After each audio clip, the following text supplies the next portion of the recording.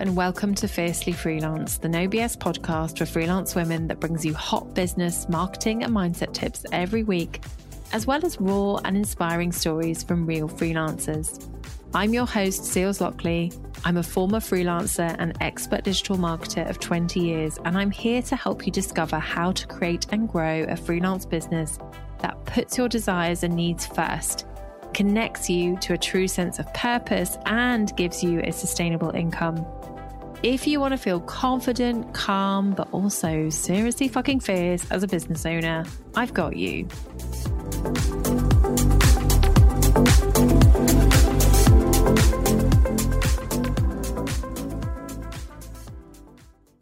Hello, Flo, and welcome to Fiercely Freelance, the podcast that you edit as well as you're now a guest on. Hello. Oh, hello. Thank you so much for having me. It's amazing to be here.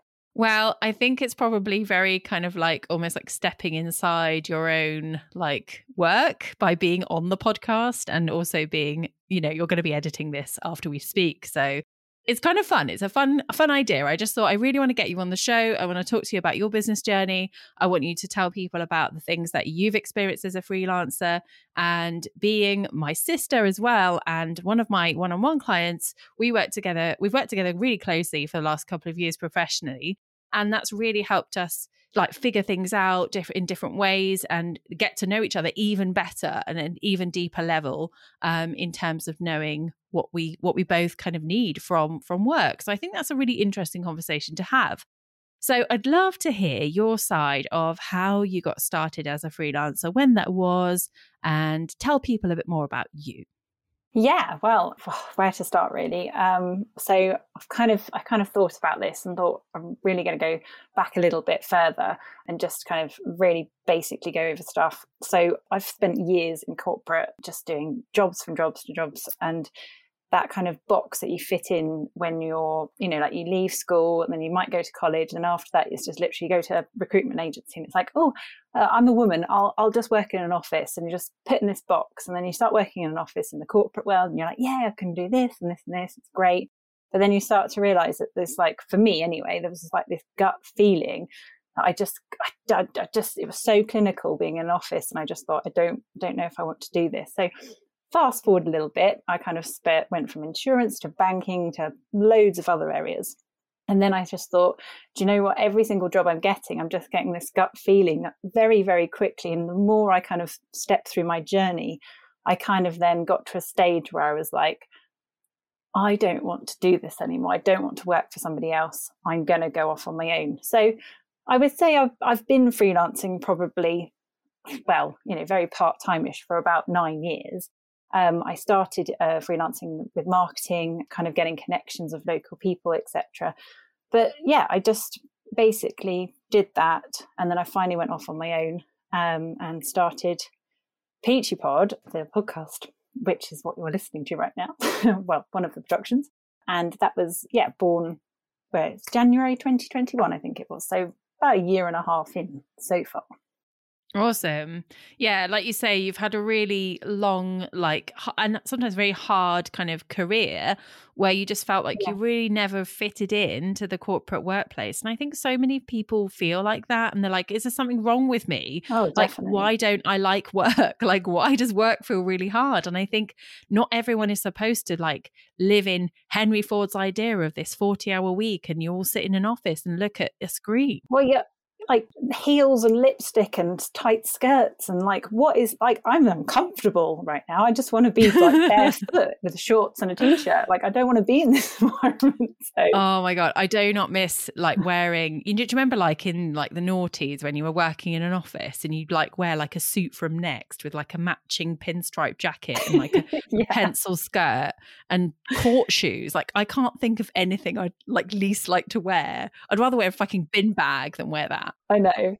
So you started Peachy Pod in January 2021, and you had never had a proper business before, had you? Like, was this the first time you kind of gone into business, as it were, rather than just sort of doing freelance jobs, or? Yeah, so I actually, whilst I was doing the last stint of my corporate jobs, which was it was drawing to a very uncomfortable chapter, in addition to mental health going downhill as well. I thought, right, I've had enough of this. I need to train and do something else so I can start my own business. And that was with the Bowen technique, which, if you've never heard of it before, it's a physical therapy, a bit like kind of reflexology, acupuncture, that kind of scope of like holistic alternative, well-being. Anyway, did that in 2017. And during that time, I was very unwell with my mental health. So it's taken a lot of years to kind of get the confidence to actually properly launch that as a business. But I would say I kind of launched that more like maybe 2019, I'd say, maybe. But it was all kind of like part-time. Oh, somebody needs some help, or I can help them, but no like obvious like marketing plan and like I'm going to work here, etc., until a bit later on. So, but that obviously intertwined into Peachy Pod, and I'm so glad that I've done Peachy Pod, because I can now, what I've learned from this business, I can put back into the Bowen business. So they do kind of like, they're brother and sister really. They kind of look after each other to like weaknesses and strengths. So.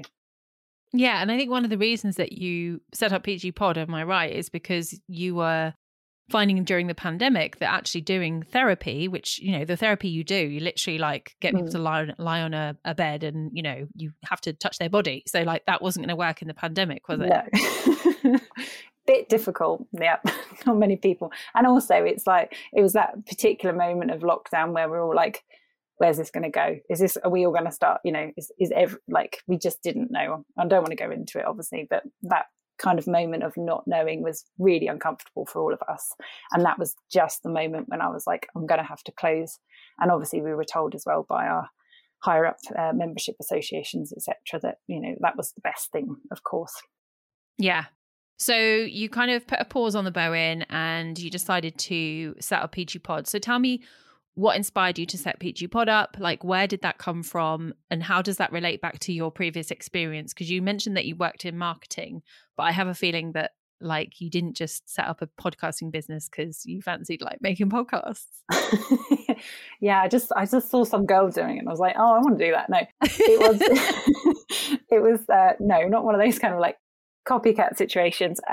It's really weird. I think like music has been my life for a very, very long time. So let's go way back. Basically, one of my mum's friends brought around his decks one New Year's Eve. So my mum was rather cool and used to have these really cool house parties and stuff when we were younger. So I'm very grateful to her for that. Anyway, I brought Thanks around for these the parties, Mother. Thanks for the parties. We had fun. We did. Rave on.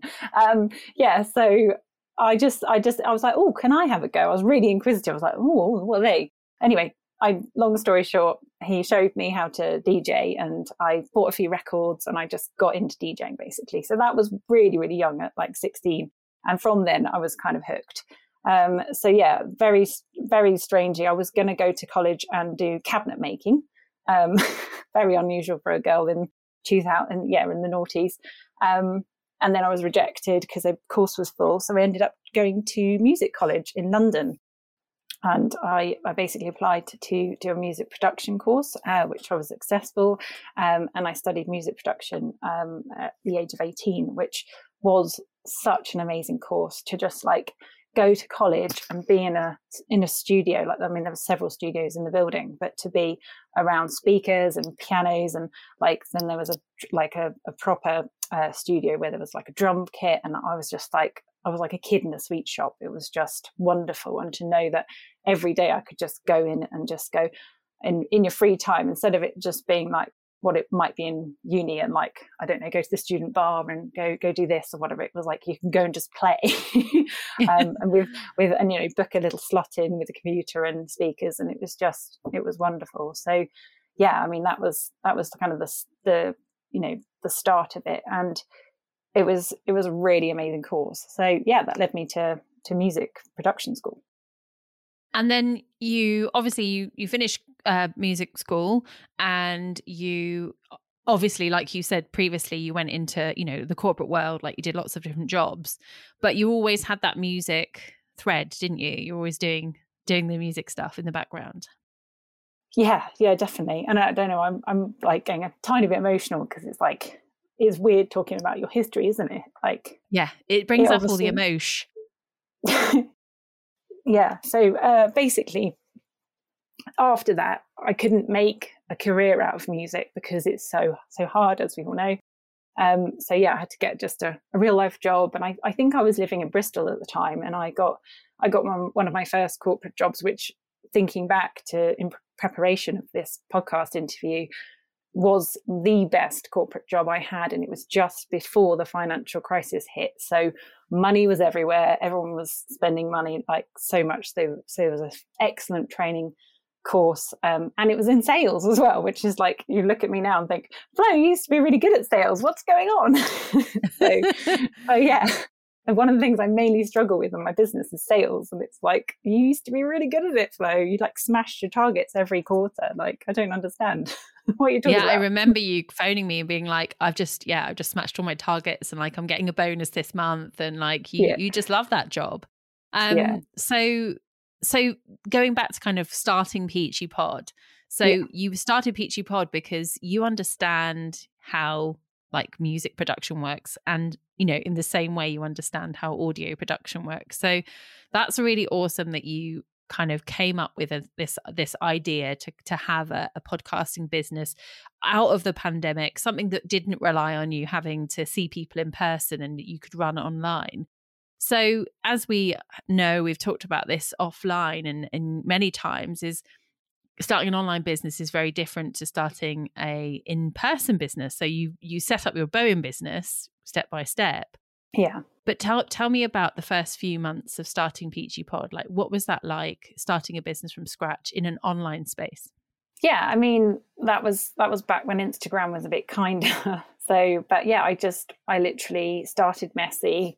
I just tried to put all the fear to the side and go, I've just got to show up. I've got to do this. And, you know, with your really amazing help, you were just like, Flo, just go with it. Just do the thing. Like, forget all these voices going, oh, well, it's not like the design's not right for that grid post. Oh no. And procrastinating, which I'm really good at that too. Like, yeah, I just got on with it. So yeah. And then I was just amazed. Like it was, such an amazing start. Really, really amazing start. So yeah, and then and you picked up clients pretty quickly, didn't you? Yeah, I mean, I won my first client in 8 weeks, which was like, hello, who's that woman over there? So, but it's like, maybe that's because of all the hard work at the beginning and pushing those fears to the side and showing up in a way where I was just like, I'm supposed to be doing this. And I'd had people around me going, Flo, I can see like this spark in you, because I was like talking to that music creative side of me and going, look, we can do a business where I get to use you finally. Hello, come back. You're here. This is your time. I think my body and my mind was just like, yes, this feels so good. And not to kind of detriment my Bowen business, but because obviously that's a different skill, but it was just lovely to be able to, and I think that's what came across through my selling and my Instagram and showing up, was that authenticity that people kind of vibe to, and what we all talk about in this space. So yeah. Yeah, and I agree with you. I think you had a few things going on there. So you had the adrenaline of starting a new business is not to be, sniffed at, like that. Right. That adrenaline rush, which comes with like, oh my gosh, I've got this new business. I'm so fucking excited. Like, this is my offer. I'm going out. I'm going to get some clients, and it feels great. It's so exciting. So let's go back to talking about your first kind of thing that you were really proud of. Like, in all of Peachy Pod, the whole time you've been in business, what's the thing you're most proud of? I think just getting the fuck on with it, Bridget, really. I love it. Because it's weird, like, we're going to talk about in a minute, I know, about what my struggles are now, or what have they been. But at the beginning, as you say, I had all that adrenaline and that kind of newbie and that like, yeah, fuck you, fear, I'm going for it. Like, I think I'm just proud of just having got on with it. And yes, it was amazing to get clients. But that's that's like half the journey, isn't it? It's also like learning all the hats along the way, and then learning. Then I know my next chapter is basically about how are you going to make this work for you? If certain things aren't working, how are you going to keep molding and shaping it so it will work for you? Because I feel like a lot of us are struggling with this whole, we must be earning X amount in order to feel successful. And it's like, I'm really not vibing with that. I'm vibing with other things to look after myself before like any kind of abundance comes along. So I say, sorry, to summarize, just getting on with it and just fighting the fear, which is something I'll happily have a bit of that back now, please. More, please. Yeah. And that's such an interesting point, because you recognize that your biggest thing you're proud of is that you've just got on with it. But you also recognize quite humbly and quite in a very self-aware way that you're not feeling like, you don't feel like you can just get the fuck on with it all the time. No, exactly. Which brings me on to my next question, which is what has been the hardest thing? And I think you alluded to it a little bit there, but what has been the hardest thing for you in all of this freelance journey so far? Yeah, I think it's the demand, the pressure, like social media, basically Instagram. Let's just get straight down to the point here. It's lovely being on it. It's nice to get that little dopamine. Somebody liked my photo. Someone's commented. Ding, ding, ding. It's all happening. So you feel like you're kind of being motivated and you're energized through this kind of like journey. So you're going. But then as soon as you stop, like if you say, do you know what? I just need a fucking break. If you stop, you then get in a big ditch, and then like you just keep rolling down the ditch. And if you don't get out quick enough, then you feel like you're completely stuck. And then all of these fear things come in. And yeah, that is what I'm struggled with the most, is being able and being confident enough to know exactly how to deal with certain parts of your business. So for me, especially, it's social media, how to show up sustainably. Forget the consistency. It's sustainable is just my priority right now, because I need to show people what I can offer, but I can't sell from a place of being so deep down in the ditch that I'm like, would anyone like to buy from me? It's just, nobody's going to buy from you if you're down in the ditch, are they? So I just want to say you're giving me loads of ideas for new podcast episodes. I've just written down the 7 hats you'll need to wear in business and how to show up sustainably on social media. Thanks, Flo. There we go, Brill. But going back to that, so I just want to say, I think that it's so wonderful that you said, I don't want to be consistent. I want a sustainable social media plan, not a consistent social media plan. And I think this is where everyone gets sort of tripped up.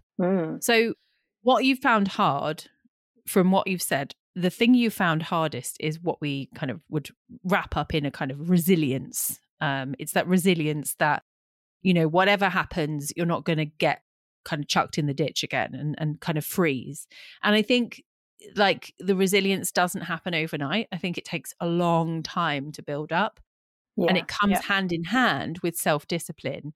And let's remember that not everyone is like a robot. Not everyone is some kind of content expert, shitting content out every day. Like it's, like golden nuggets every day. Like, content just flows out of me. Like, it's just not. Well, I think of that when I read your emails. I'm like, God, I bet she wrote that in about 4 seconds. It would take me about 3 hours to write an email like that. Celia poops email. I do. I poop emails. I poop Instagram posts and TikToks. But I just want to say, like, the reason I do find content easy, remember this, please, is that I have worked in content marketing for 20 years and I am a writer and I understand social media at a deep level and I know how to attract my audience and get their attention. And that is something I've practiced for many, many years. So that's kind of my zone of genius. But if it's not your zone of genius, it's bloody hard. It's really bloody hard. God, yeah. Yeah. I mean, I could add a few more onto that. What else have you struggled with the most? And yeah, one of those things is that. So yeah. But I think it's probably very relatable to our listeners, because I'm sure if you're listening, you're thinking, yeah, actually, social media is a fucking nightmare. Like it's you know, it's kind of like a love it or hate it. Like some people find it really easy and they really enjoy it and it just happens. And then everyone else is like, please do I not have to have this in my life?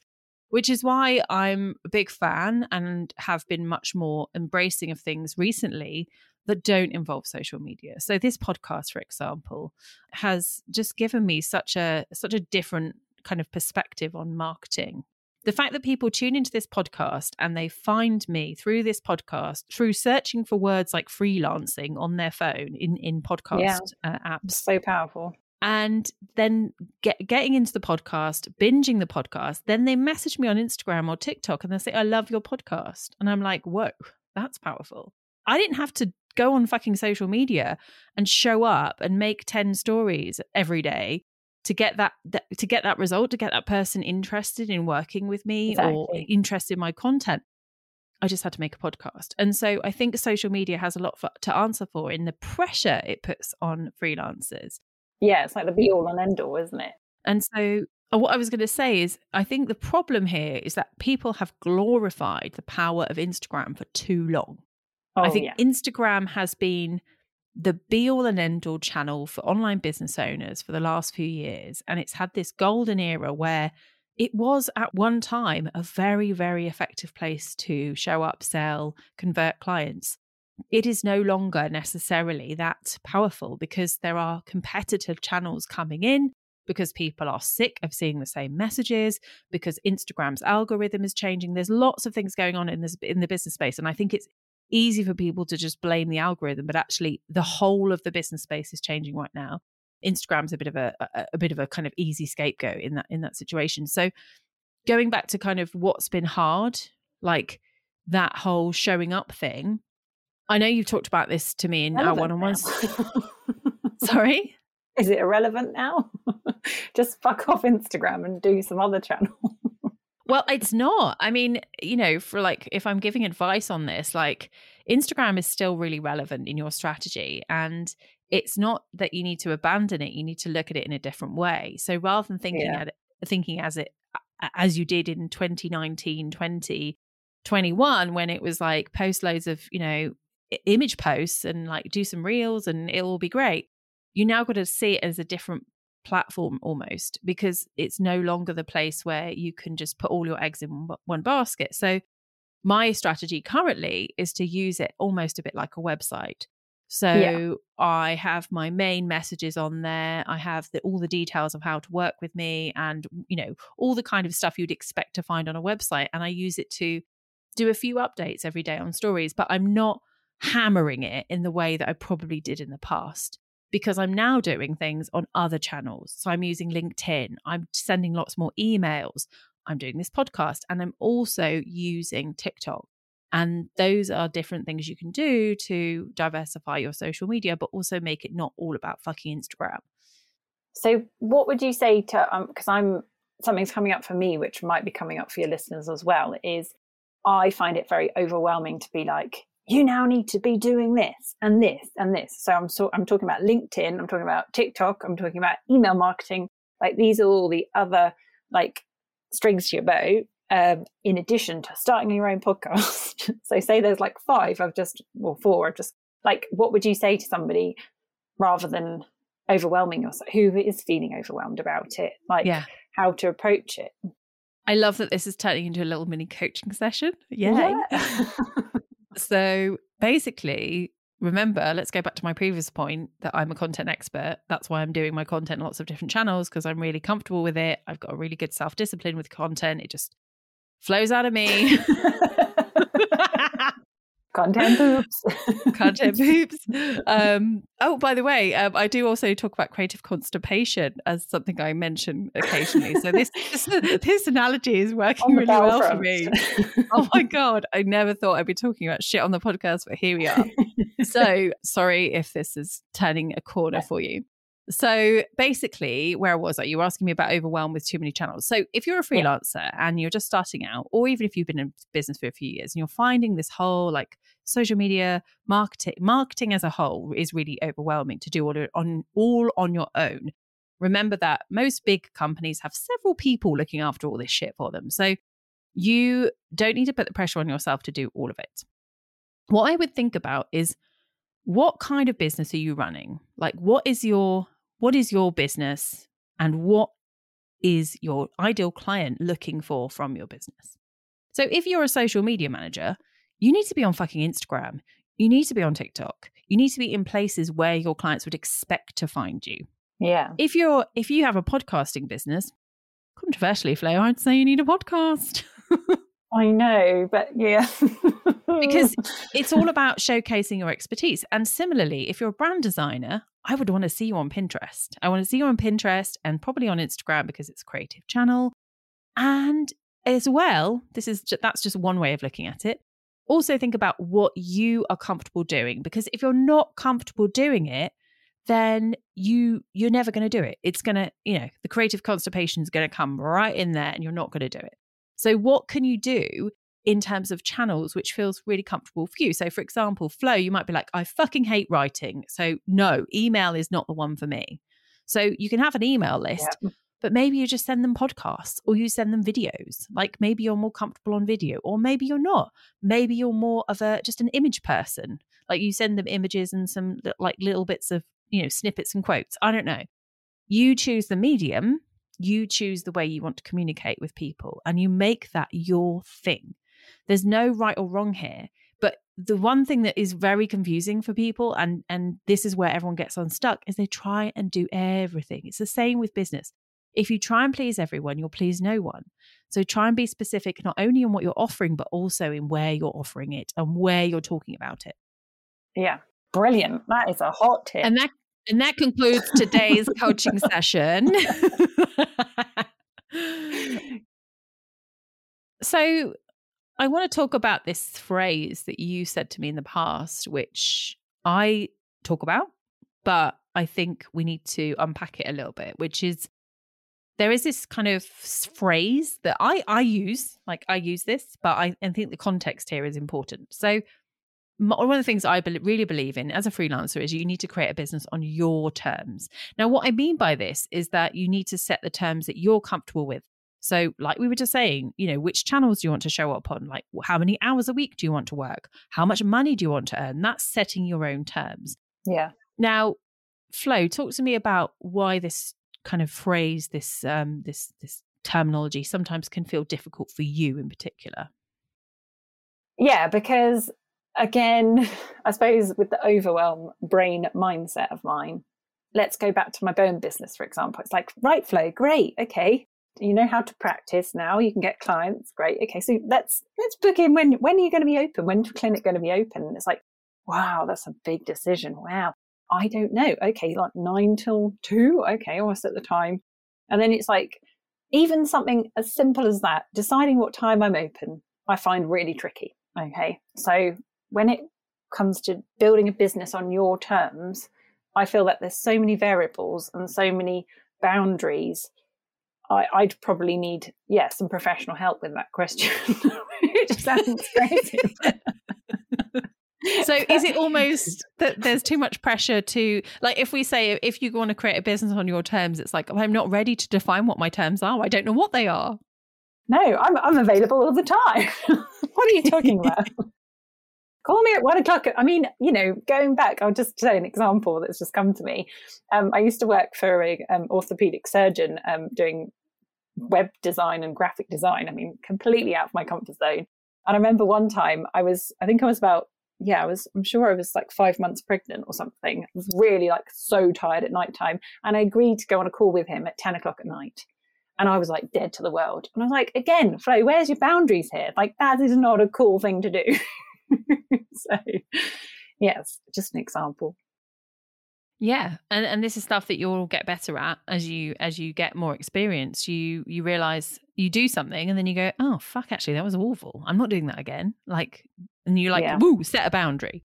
So like sometimes you need to put yourself in a situation where you make yourself uncomfortable, or you do something you don't want to do, or you take on a client that you don't want to take on. And then you go, oh, actually, that's something I'm not willing to like suffer that uncomfortable, stressful, unsavory situation, whatever that may be. And then you get to decide, like, you know, I'm not available. You can say to yourself, I'm not available for calls after 8 p.m, like whatever it may be. And you can set those terms for yourself. Yeah. I think another thing to add about like building a business on your terms is like, it's that whole scarcity and the fear of not getting enough, you know, clientele income in. And so for you to go, oh, I don't work Mondays and Thursdays, great. But actually, you know, because of the certain situation you might be in that time, maybe it's a bit of a low spell in the business, you actually want to work those 2 days to make sure that you can, you know, do more to market, you know, with your marketing strategy, etc., to help that. So I think that's what makes me unsettled, is it's like if you're building, it's quite hard to set a boundary, because, you know, you will just be open for work and open to help and all the rest of it. And it's very hard I think it's much easier when you've got a more sustainable and, you know, consistent, really don't like that word, do I? Income. Triggering. Trigger. That, you know, say if you were on 10K months, you'd probably be really badass at like going, oh, well, yeah, I don't work Mondays now. I'm off swimming, and then I'm going to yoga, and then I'm doing this, and it's all very easy because you've kind of got that confidence to go. But then again, back at you, see, maybe a bit more of a coachy thing. It's like, how do we empower that in ourselves as freelancers before we've got that income to feel safer, to feel a bit more comfortable, to feel a bit more like, yeah, I can do this. I'm amazing at my job, and I'm a great podcast producer. And of course, people will want to work with me. But when you're having a really tough time of you know, just kind of trying to manage your mental health and, you know, like you as well as your business, and kind of getting that balance right so that you can show up in a kind of genuine and like people are excited to work with you, rather than be like, oh my gosh, she's banging on about how, you know, she's having a bit of a pants day and I feel for her and all the rest of it. But that vulnerability, I don't know. What do you think? Well, there's a few things there that I want to dig into. Basically, I think that what is happening when we don't exercise the boundaries we set is fear, basically. Like, that's it. It's just fear. Yeah. So you mentioned there, and I think this is such an interesting point, you mentioned there that when you're in a kind of early stages of business, that you're much more open to opportunities and your boundaries are much looser, because you don't have, like, you don't know if that person is going to, you're going to basically, let's take the example of like a prospective client. So, you know, let's say you don't work Fridays, but the client wants to have a call with you on a Friday. So what you'll do is you'll go, okay, okay, fine, I'll do it on a Friday, right? Because you're worried that if you don't accept that client, that somehow you're going to not get the money and your business is going to be failing, right? Yeah. So I did that 2 days ago. Yeah. So we'll break a boundary because we think that if we don't do the thing, that the fear will tell us, well, if you don't do this, Florence, then you're not going to get this client and you're going to be a fucking failure. That's what the voice is saying. Oh my God, that's so eerie. You're like the person in my head. Oh. It's true. Yeah, I also sound like you, so it's probably literally like the voice. Hello, Florence. Hello. That's really creepy, isn't it? It is. But basically, that's all it is. So this is about, you know, this is my like kind of response to your question, is like, this is about you exercising and protecting your boundaries. So it's all very, very well setting a boundary. There's absolutely no point in setting a boundary if you're just going to piss all over it and go, oh, fuck it, let's go. We've got to actually but I swear to God, we are not drinking, but we might as well have a couple of beers on the go. It's Friday. It's Friday afternoon. I'm considering changing my podcast recording days to Friday afternoons. It's a different vibe. It is. So you've got to protect your boundaries as well as, you know, set them in the first place. You've got to really uphold them. And this is why you see that 10K a month person doing it really well, is because they have no fear. They trust themselves implicitly that whatever they do, they're still going to make bank, as they say. They're still going to make the money. It's not going to, disappear. It's not going to all fail. And actually, this is a really interesting part of this whole, like, from a psychology perspective.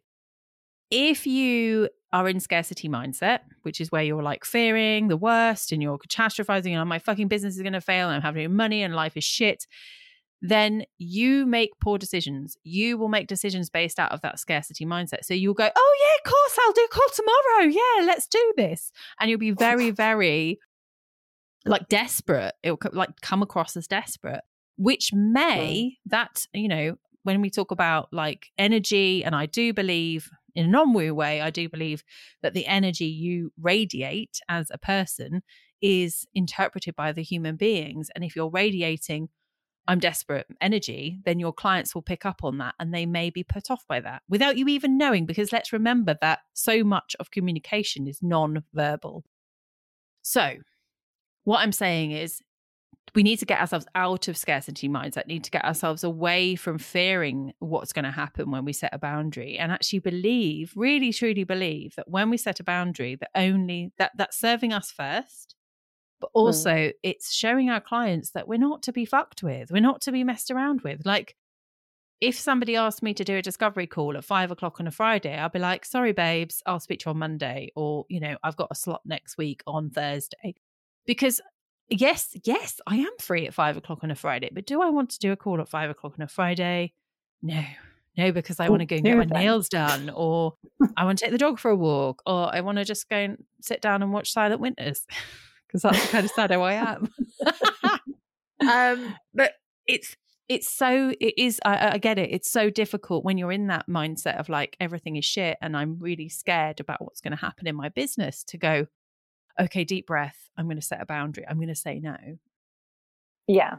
But my challenge to you is to do it, because it will change the dynamics of your business. It will.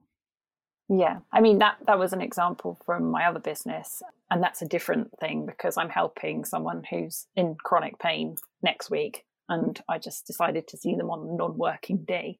But then that's my kind of like womanly, I'll see you because I know people pleasing. Yeah, exactly. Yeah, and this is what it is. It's people pleasing. We're conditioned to people please. That's what we do. I mean, I'm almost like, I'll come drive to your house and give you it there. And I was like, no, Flo, you can't just stop thinking all these things. Like, they come to you and then you don't have to pay for fuel. It's like, hello. And I think you've touched on a really good point there, Flo, which is that, sometimes we create a business that ends up being a bit like a sort of labor of love. So with your Bowen business, because you're caring for people and some of your patients, clients, whatever you call them, are in pain, you feel a responsibility to fix that pain. And so you feel an urgency in a way that, say, a medical professional would feel like, I need to be there, like, woo, woo, woo, get the ambulance out. I need to go and like get rid of your pain. But like, whoa, hang on a minute. This isn't the emergency services. Okay, this is a Bowen therapy business, right? Yeah. Like, you're not responsible for other people's pain. You're not responsible for that. So you get to see them when you're ready. And if they're in pain, that's for them to deal with. Like, I'm sorry, I know it sounds a bit cold, but this is a business. It's not like a charity. It's not like I say, an emergency services. Yeah. That's the thing about a therapy business. It's like you'll get paid for doing your hour of therapy, but then outside of it, like, you'll be texting the client and they'll just be like, oh yeah. And I'm almost like a bit too caring outside of that work. And again, that's not setting a good boundary. So some of your freelancers might think, oh, I actually do that as well. And maybe that is something I need to revise as well. Yeah. I mean, it's about noticing like what you're doing in between the work. So, it's things like setting boundaries that protect you from being constantly contacted by clients. So I have a boundary, which is I never, ever check email on my phone. I have my personal email on my phone because I literally just get like emails from school on there and, random emails from like promotions. But I literally don't get work emails on my phone. I haven't done for years because it's just so stressful. I don't want to look at work emails on my phone. If somebody needs to email me, then they can email me and I'll check it later. I only check my emails twice a day. And then if it's urgent, they're going to call me. Like, if there's something is actually on fire, then they're going to call me. And that's a boundary I've set with my clients. because emergency services are back. The emergency services are back. And we just need to like remove this idea that we need to be constantly available or that we need to fix everybody's bloody problems. I have this wonderful friend who always talks about this idea that like we get to a point in our businesses where, you know, like we're like, oh yeah, sure, I'll just like move this fridge for you. like you're doing everything for everyone. My interpretation of it is like you're going to go pick their kids up from school. Like you will do everything for that person because you want to please them, but actually who are you pleasing? You're not pleasing yourself. Yeah. So it's really looking at yourself and see how you're actually, you know, like really setting those boundaries. Yeah. And you'll be respected more if you know what they are and you preach those, because people will be like, oh, she costs that much because she's worth it, but she's giving off a vibe of going, yeah, I know I'm worth it. So then they will pay for that. So yeah, it all makes sense, but it's just having that extra. I think it's all inner work. So at the moment, I'm in a state of needing to work on my inner self. And as you know, it's a daily maintenance program for everybody, especially women. And if we don't do that daily, then you will be like up shit creek, you know, some one way or the other very soon. So, and then that obviously feeds in and helps you show up confidently, show up like, yeah, I can do this, all the rest of it. So I think what you've touched on there is really important, that, you know, actually taking care of yourself, your inner work, and in a totally practical, like mental health focused, like how am I feeling today way, it's something you need to do every day, like brushing your teeth. You need to every single day go, okay, let me just check. How am I feeling? What is, and this is why, right, people moan about, oh, journaling is so woo-woo. This is why we journal. This is why journaling is important. Now, I used to journal loads. I don't journal as much as I used to because I do a lot of what I call verbal journaling. And you probably, right, this is me. In the car. This is great. In the car. This is a thing, people. Mummy, so, what are you doing? Mummy, why are you talking to the window again?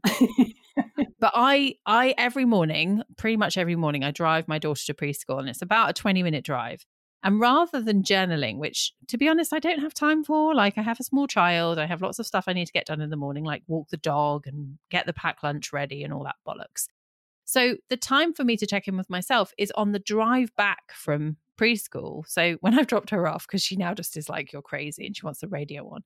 So I sit there, turn the radio off, and I just literally spout whatever is on my mind. And it's usually things I'm scared about, things I'm worried about, things I'm excited about. And it's like a check-in with myself. And once I've done that, I always feel so much better, and I know exactly what I need to do for the day. So actually checking in with yourself and like noticing how you're feeling is so important. A lot of people don't do this because they just go straight into work, like get to the desk, get on with the work. Make sure you're checking yourself first. Conditioning and, you know, masculine, blah, blah, blah. Yeah, it's a masculine energy to just get on with stuff. But actually remember, you're a girl and you've got feelings. Not saying men don't have feelings. Well, no, we've got a cycle and men don't have a cycle. And we have like 4 more hormones in our bodies than men. And we're way more complicated and way more cool. Way more cool. I mean, we are, mate. Cool? We're way more cool and way more attractive, generally. Like let's face it. So we were talking very much there about worth. Like before, you were talking about worth and like charging and stuff like that. So how do you feel as a freelancer in terms of the world, the online business space, which is very much geared towards, you know, this idea like you need to get to 10K months, which you mentioned an example before of somebody who's, you almost like use that example to kind of compare yourself to. It's like, oh, that person with a 10K month probably has great boundaries. But what do you feel is the problem with all of that money chat online as a freelancer? Yeah, so I mean, I don't regularly go down a scroll hole, but you know, if you do, like, you're very much going to be able to absorb all that kind of world. And I have absorbed a lot of that over the period of the last year and a half of being on Instagram, much more than ever before. And that world evokes that, you know, in order to get to the ultimate of happiness and joy and success is to reach these goals, which Instagram very cleverly make look like it's the best thing in the whole wide world and the rest of it. So I suppose we're kind of being brainwashed to believe that that's what we all need to be heading for. But without stripping that back and like not ever looking at that, what would we have all said if we'd never seen that? What would be your ultimate, like your idea of success? Where do you want to go, Flo? Or where do you want to go, listener who's listening to this right now? That to me is a bit like when I was like 16, I used to look at people who had like new cars and think, oh my God, they've made it. They've got a brand new car. I didn't realise that they've just got it on finance. I used to think success was like, you've got a brand new car. Wow, you've made it. And then I've got like, a PCP, love. Yeah. It's like, well, what's next then, Flo? If they've got a brand new car and they've made it, like, we've still got the rest of 50 years to live yet. Some shit might happen during that time. So I don't know. I just think it's been a very toxic interpretation of what we should all be aiming for in the online community. And the cracks are starting to show, I believe. And especially if I talk about my experiences, that is not what I want. Like, I'd be happy with a Range Rover for about 2 weeks, as I said on a post the other day. And then I'd be like, you know what, this is really hard to there's like £200 to fill up. The tyres cost about 180 quid each. I don't want this shit. Yeah. I'd be happier in a green field, like living in a tent for like 6 months of the year than having a Range Rover. So yeah, I think if we all try to take those kind of rose-tinted spectacles off that we've been just thrust on our face and gone, what do you actually want? What does this business mean for you? Because I believe that we only need about 5 to 10 clients to create 3,000 to 4,000 income a month. And that would just be, absolutely fine. It's manageable. You can still have time off, and you've gone, fuck you, corporate world. I did it on my own, and you're working with your dream clients, people that make you kind of want to jump out of bed every morning and go, they fucking love me and I fucking love them. And I love working for them. I love doing the work. And yeah, there's some bits in your business that you don't enjoy, like your tax return and your bloody admin. But eventually, it's like, that's my ultimate goal, really. So, yeah. Yes, I think it's really interesting there what you were saying about the fact that, the cracks are starting to show in the online business space. There are people who thought that they wanted, multiple 6-figure business. They wanted the Range Rover. They wanted the nice clothes, the wardrobe, the holidays to Bali, the remote working, the team. And actually, they don't really want that. They kind of got to a point where they're like, actually, this doesn't really fit in with what I want. And they've realized that actually scaling a business isn't always what it's cracked up to be. The Instagram version of, a 6 or 7-figure business is very different to the reality of it. And, it's so good that you've got to a point now where you're like, oh, actually, I'm unsubscribing from all of that because I'm with you. One of the reasons I stopped building my agency was because I felt exactly the same. I was building an agency, I was winning 10 to 15K projects a month, but I was miserable. I was working so much. I never got to see my family. I was stressed all the time. I was worrying about my clients all the time. And I just had a moment where I was like, what am I doing? Like, this is not sustainable. No. And that is why I've changed my business. That's why I've pivoted and created this business, because like you, I actually don't need 10K a month. I don't need it. I'm really, really lucky. I'm very, very privileged. I have got a husband who covers my back. So all I really need, I'm a simple human being. Like, I used to maybe want designer handbags and stuff. I don't know about you, Flo, but I just feel like I don't want very much. Like, I almost like have gone the other way. Like, if somebody said to me like, oh, you've got some money to buy a brand new car, and I'd be like, oh, I just want a nice electric car that'll do me. Like, I don't want some fancy wheels, I don't need very much anymore. And that's probably because I'm almost like rebelling against what society says is success. Yeah. Going back to, you got a brand new car, so you made it. Exactly. And And I'm really proud of the fact that I drive around in a, slightly filthy, soccer mum car from 2015. That's all I need. I don't need a fancy pair of wheels to like give me some sort of sense of, I mean, I've never been like that. I'm not a car snob, but I know some people it's important to them, and that's fine, but that's not for me. That's not what I'm here for. And actually the one thing I think you'll probably resonate with is like, when you're trying to like grow a business at speed and like you get kind of caught up in this idea of like success, it starts to become so much about the money that it stops being about the impact that you're making. Oh gosh, yeah. I've noticed that with some of my clients. Is I'm like, am I really like giving the value that that has been exchanged for the the asking price? And I'm going to be totally honest here, and that might then, you might think, oh, is she actually, is her boundaries going all off again, thinking she's got to be a people pleaser? But there have been times when I'm like, I don't know if I have given enough in that moment. But obviously it varies, doesn't it? Because some days we feel great, some days we don't feel so great, and that's fine, and people understand that. But yeah, that I definitely think you do get sucked into that kind of like, I must be earning this per month, and then it does take away. And like you said, like with your membership, you're like, I just love it when I'm in that zone of being asked a question and I'm helping somebody, and it's just, that's what you're doing it for. And then the money just is completely irrespective. Obviously, you're running a business, it's not a charity, but that's your why, and you're constantly being reminded of that, and you're less being reminded of the monetary gain. So yeah. And I mean, I want to be, quite clear that actually, we're not saying here that like, fuck worrying about money. You shouldn't set money goals. Money goals are stupid. What I'm saying is it's important to focus on what's realistic.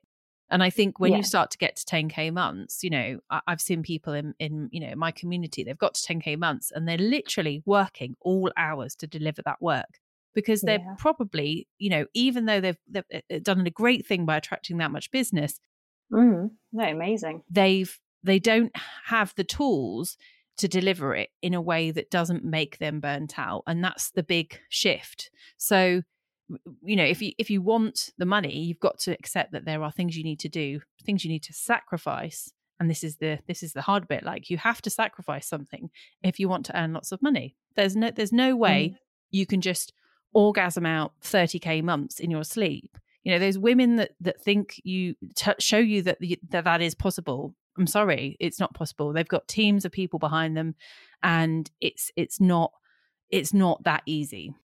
So what I'm trying to say is set realistic goals for yourself. So it's great if you want to earn 5K a month. Great, because actually that is achievable for you to do on your own.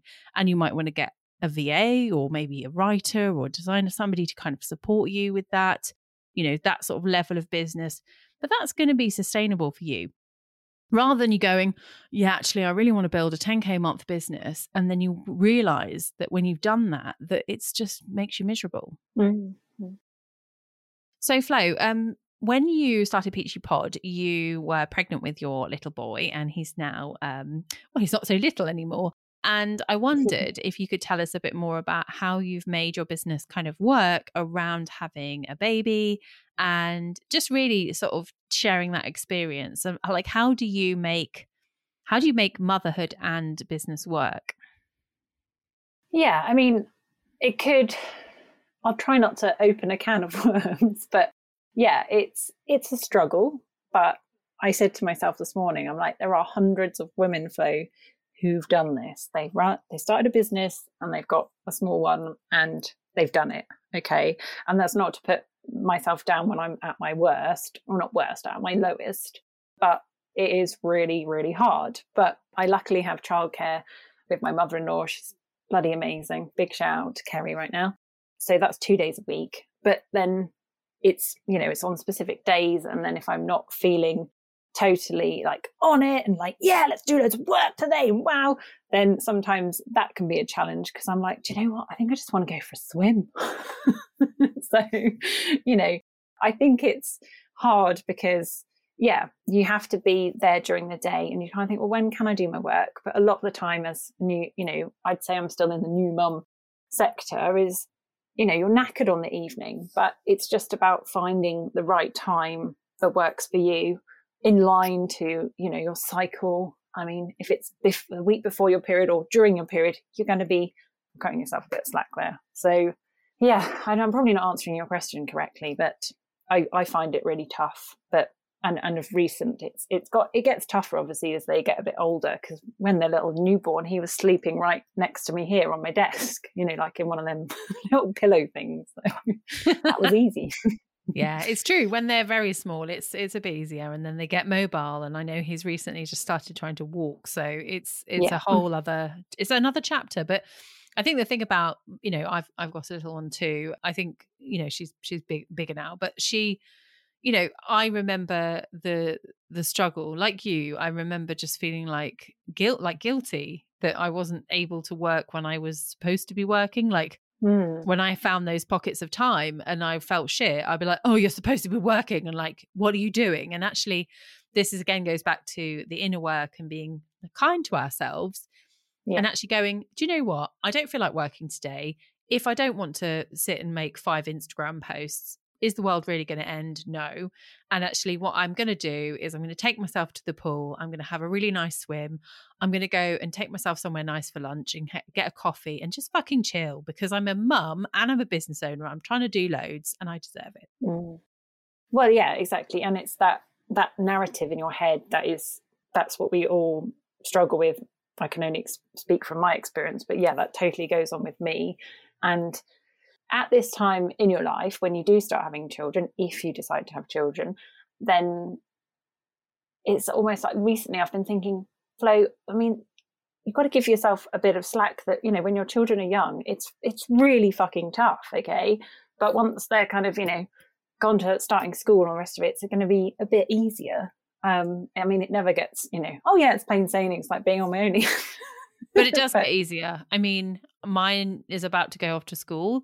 Yeah. And I'm going to have 5 days a week, 9 till 3, 5 days a week. I'm going to be a free woman. And that's incredible. Like, yeah, it's a big step, and it does get easier. It never ever gets like easy. Like there's always, challenges and, school speaking holidays. to, well, yeah. And like school holidays, but speaking to people, my friends who've got teenagers, they're like, it's not easier. It's just different. It's a different kind of challenge, Yeah. But the most important thing is that you are kind to yourself. I think that's the big thing that I've had to kind of get good at is being a bit selfish as well. Like you're not, just because you're a mum doesn't mean to say you have to be like a martyr as well to everyone else because they expect you to do everything, or this sort of and it's all just traditional conditioning, isn't it, that you should be like always there for your child and like 100% in, and like working is like bad and fuck off. No, exactly. And I always say, I think a counsellor once told me a really important thing, and she wasn't a mum. She'd never had children. She's like, Flo, it's always 80-20. You can never be there 100% for your kids, because that 20% is for you. And it must always be for you, because if you don't put yourself first, then you cannot show up or be, I'm not going to say great, or, like you cannot be the maximum of the mum that you are. Yeah, exactly. That's exactly it. It's about you protecting your own self as well as your children, and not being completely run ragged, so that you're a crap mum because you're so tired and you're so fed up and your mental health's in the ditch because you haven't taken care of yourself. Yeah. Okay, Flo. Well, I want to ask you a question which I've been asking all my guests this year, which is, what do you do to help yourself feel confident? What's your ritual? What do you like to do to give yourself confidence? Oh, I was really looking forward to this question, because obviously I've edited quite a few of them already. She knows what's coming.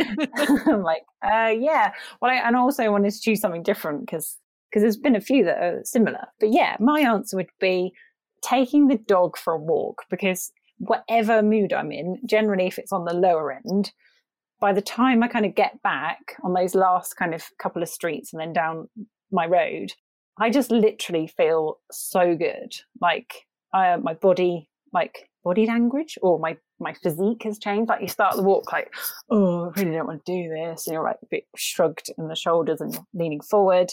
But then by the time you're back, you're like, oh my God, an amazing, powerful woman, and I can do this. And yeah, I feel really good when I go for a walk. So if that helps anybody, if they feel the same, and obviously having a dog is just wonderful for that reason. But it's for life, remember. So yeah, just disclaimer there. What she's saying is don't just go and get a dog so you can go for a walk, right? Yeah. No, it's not lockdown again. I'm sorry. I also agree with that. Whenever I take Dory for a walk, I feel a lot better when I get back. I'm like, oh, okay, yeah. Like energy, like it's movement, isn't it? Movement creates energy. Yeah. And it's nature as well, like getting out and like, I mean, I live in a really built up area and like I'm from the countryside and I hate, like at times I dislike living so close to so many people. I mean, it's not as bad as living in a city, but I live near a canal and I see so much wildlife in amongst rubbish and, you know, pollution or whatever. But you can always find the golden bits in wherever you live. And that's what I love. I absolutely love it, especially the cygnets this time of year. They're amazing. Oh yeah, the cygnets are amazing. We've got a country park near us and we've got cygnets and goslings and the ducklings as well. They're like all of the nature. Yeah, it's really nice. And you know, that's going back to like being a human being. Like humans actually really enjoy nature. Like when we go in nature, we feel calm, we feel peaceful. It's almost like all your worries go away. And it's really important sometimes to just go and sit and look at a tree. Of course. Or even just, you know, give it a cheeky hug. So yeah. Well, on that note, thank you so much for coming on the podcast, Flo. I hope you enjoy editing this episode. Well, it will be a very strange experience, but I bet don't overanalyze what you're saying too much. Don't edit all the good bits out. No. Flo, if people want to find you on social media, on your favorite channel, Instagram, where can they find you? Yeah, so it's peachy.pod. So yeah, send me a DM if you want to have a chat about podcasting. I'm here. Love to hear from you. Amazing. I'll link that in the show notes along with Flo's website. She's got some great packages that we've been working on. Just going to plug those for you. Indeed. And yeah, she's really fantastic, especially if you're sort of the kind of person who's into all the things Flo's talked about, from nature, mental health, motherhood. She is a great person to vibe with. All right, that is it for today, lovelies. I'll catch you very soon. Thanks for listening today, love. Now, if you'd like to access more epic freelancer support and resources, then head on over to fiercelyfreelance.co. This is where you'll find classes, tools, and courses to help you grow your business. And you can also come and find us on Instagram as well, where you'll get lots of savvy tips and advice. So we're at Fiercely Freelance on Instagram. And finally, if you're enjoying the show, I would love if you could spend a couple of moments to rate and review us as well. Big love and see you again soon.